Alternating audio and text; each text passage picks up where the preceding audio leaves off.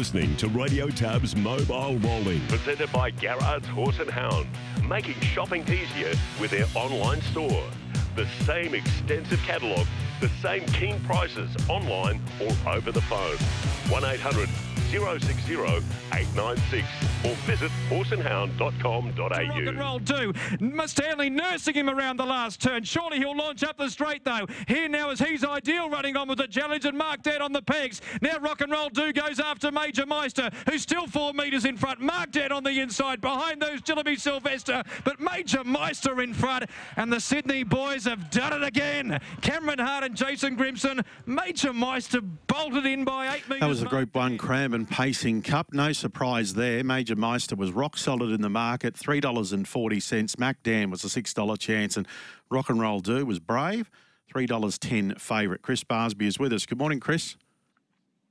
Steve, good morning to you. Good morning, everyone. He's 2 for 2, Major Meister, since being under the care of Jason Grimson. And it was a quantum leap in grade for him there on the weekend, but he handled it easily, taking that Group 1 feature.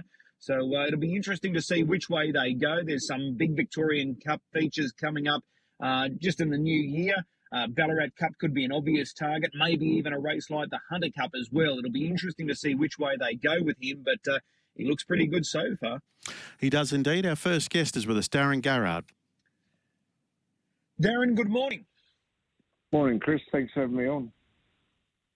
I wanted to get you on, and I want you to wear your Bottra hat this morning. You are the president of Bottra, and we draw to the end of 2022. There's a lot that's been happening, and there's a lot that is going to happen in 2023. So it's a busy time for Queensland harness racing. Yeah, Chris, it certainly is. I think it'll be a very happy time too. Yeah, absolutely. I want to talk about Norwell with you. The announcement has been made by Racing Queensland. That is going to be the new home for harness racing in the state, so midway between Brisbane and the Gold Coast. As the Bottra president, what were your thoughts on that announcement? Are you comfortable with that announcement? Yeah, Chris, very comfortable. It's just good to see that Racing Queensland doing something for us, and it's a new complex, a training complex, which we badly need, and I can only see it benefiting harness racing in Queensland. The fact that we're going to have on-course stabling, so people will be able to train their horses on course, is a big shot in the arm, and that's so crucial given the price of properties, the upkeep of properties. It's not getting any cheaper, so this is a perfect opportunity for people to stay engaged in harness racing and be involved. Yes, exactly, Chris. You're 100% right. It's just it's a win-win for everybody. What about the track size? I've been canvassing a lot of people in recent times following the announcement, and naturally it's creating plenty of debate. What size track would be ideal for the new complex? What are your thoughts on that, Darren? I would like to see something different, maybe a 1,200 metre track with a chute. I just think it'd be something different. But if the engineers can't do that, well, then I think a state-of-the-art 1,000 metre track, I think is suffice.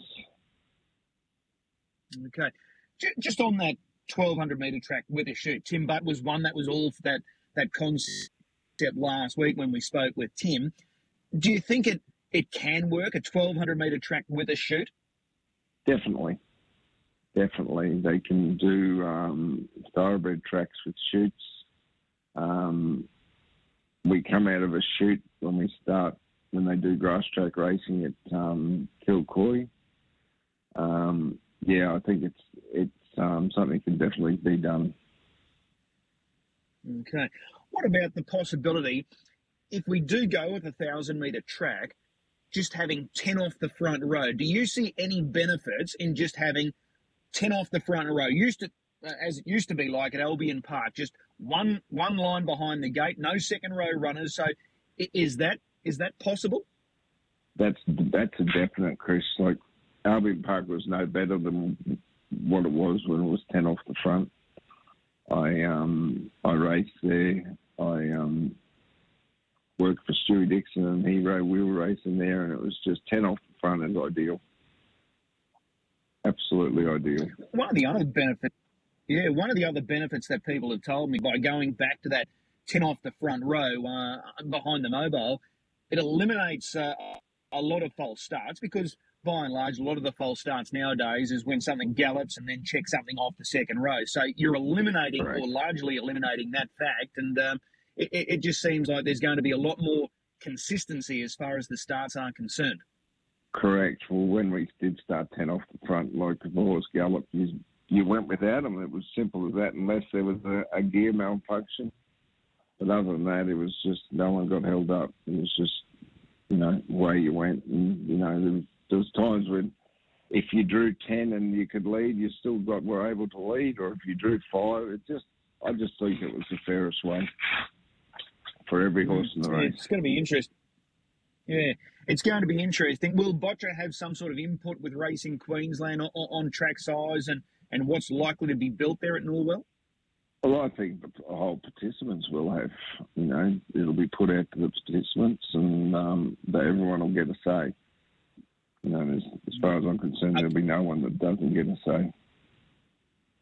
Are people starting to voice their opinions now, Darren? Oh, not at this stage, but I think from listening to your show, etc., I think, most of them are 1,000-metre tracks, and there's a couple of 1,200 metres, that sort of thing. Like, it's 2026, we're competing with the greyhounds now because they run short races and that sort of thing. By 2030, if we've got 1,200 track with the chute, we might be able to run quicker races and just be a bit diverse, I think, and keep the punters interested. Yeah, it's going to be interesting, no doubt about that. So more announcements forthcoming in the new year, obviously. Yes, that's correct. Okay. One of the other issues, and I want to get your thoughts, just as the Bottra president, the race timing. Any thoughts on that at the moment, just for the length of a meeting? Is there any sort of talk amongst participants about, how long it takes to run a race meeting nowadays? Oh, I think participants are concerned about it.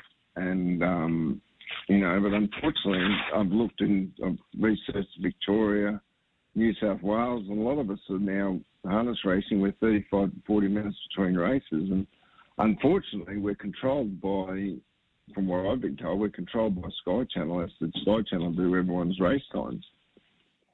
So we're all chasing revenue, we're all chasing the punter, and we're virtually being put where Sky Channel wants us to go. Okay.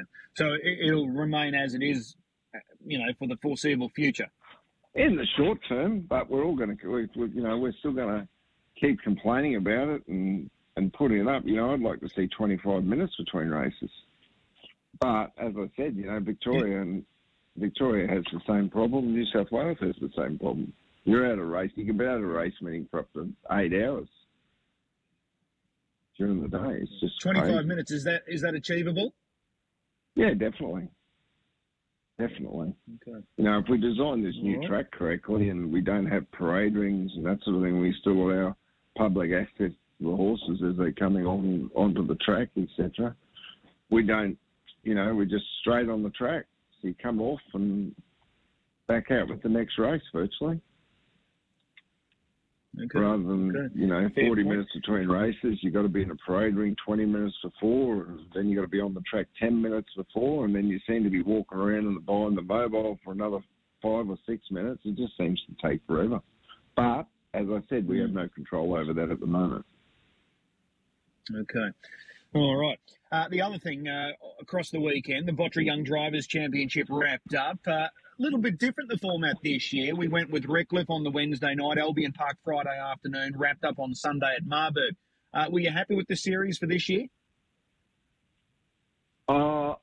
Truthfully, no. I would have liked to have seen it start maybe at Marburg the Sunday before and then go to Redcliffe and then to Albion Park the Friday night and then finish on the Metropolitan night like it normally has, just to, give the young drivers that don't get exposure, a bit more exposure.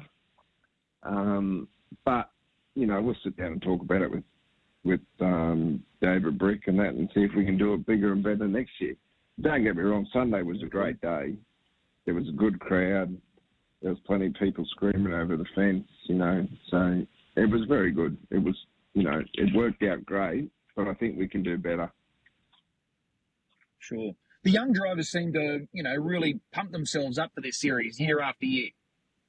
Yeah, they do, Chris. I think they look forward to it. I think they were very concerned. Well, we didn't know when it was going to be run this year, and Racing Queensland, you know, they put it on for them anyway. But yeah, as I said, you know, we can do it a lot better.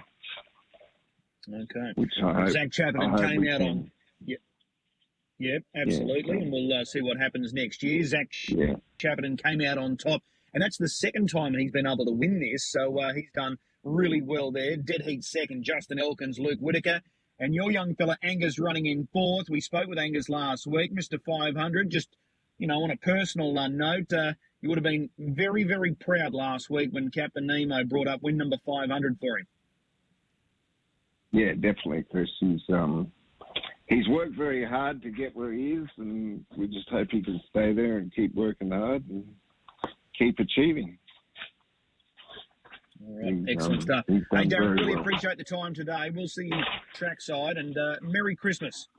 You too, Chris, and to Steve and everyone at Port Cowley. Yeah, thanks for that, Darren. Darren Garrard joining us. Let's hope we can find a few winners now, Chris, at this program this afternoon. Racetrack Ralphie. He's online with us. Ralphie, good morning. Yeah, morning, Chris. Morning, Steve. You need to be Santa Claus. You need to tip us into a winner to really boost our spirits for the rest of the week. So what have you come up with today? Look, I think it's going to be double down time, and we just missed out last week with Heaven in Loxley, but I think we can go back again today and race 7, number 1, Heaven in Loxley. We just missed out, as I said, when Regular snuck up on the inside and to claim victory. And Heaven and Loxley's drawn to lead again this week. His main danger is probably going to be his ex-stablemate Leticia, and he's just going to have the snipers roll throughout. But Heaven and Loxley is going super. He's drawn perfectly and looks every chance to add to our Christmas stocking. We'll take the tip. Race 7, number 1. So we're going to double down after last week, and Heaven and Loxley's the go again today. Yep, that's it. Heaven and Loxley, race 7, number 1. And Merry Christmas to all. Absolutely. Thanks, Ralphie. We'll see you trackside later today. Okay, thanks, Chris. So there's Racetrack Ralphie, race 7, number 1, Heaven and Loxley. He was with that runner last week, just got pipped on the post, but he expects him to go one better today, Steve. So race 7, number 1. Hey, Steve, just some news coming through, just on a couple of our headline acts as far as harness racing is concerned. Copy that one again on Friday night at Auckland. His next start's going to be on New Year's Eve, and then it's likely that he'll come across to Australia and target some big races like the Ballarat Cup, Hunter Cup as well. He's absolutely flying at the moment, so that'll be interesting to see him back on Aussie soil again. Copy that.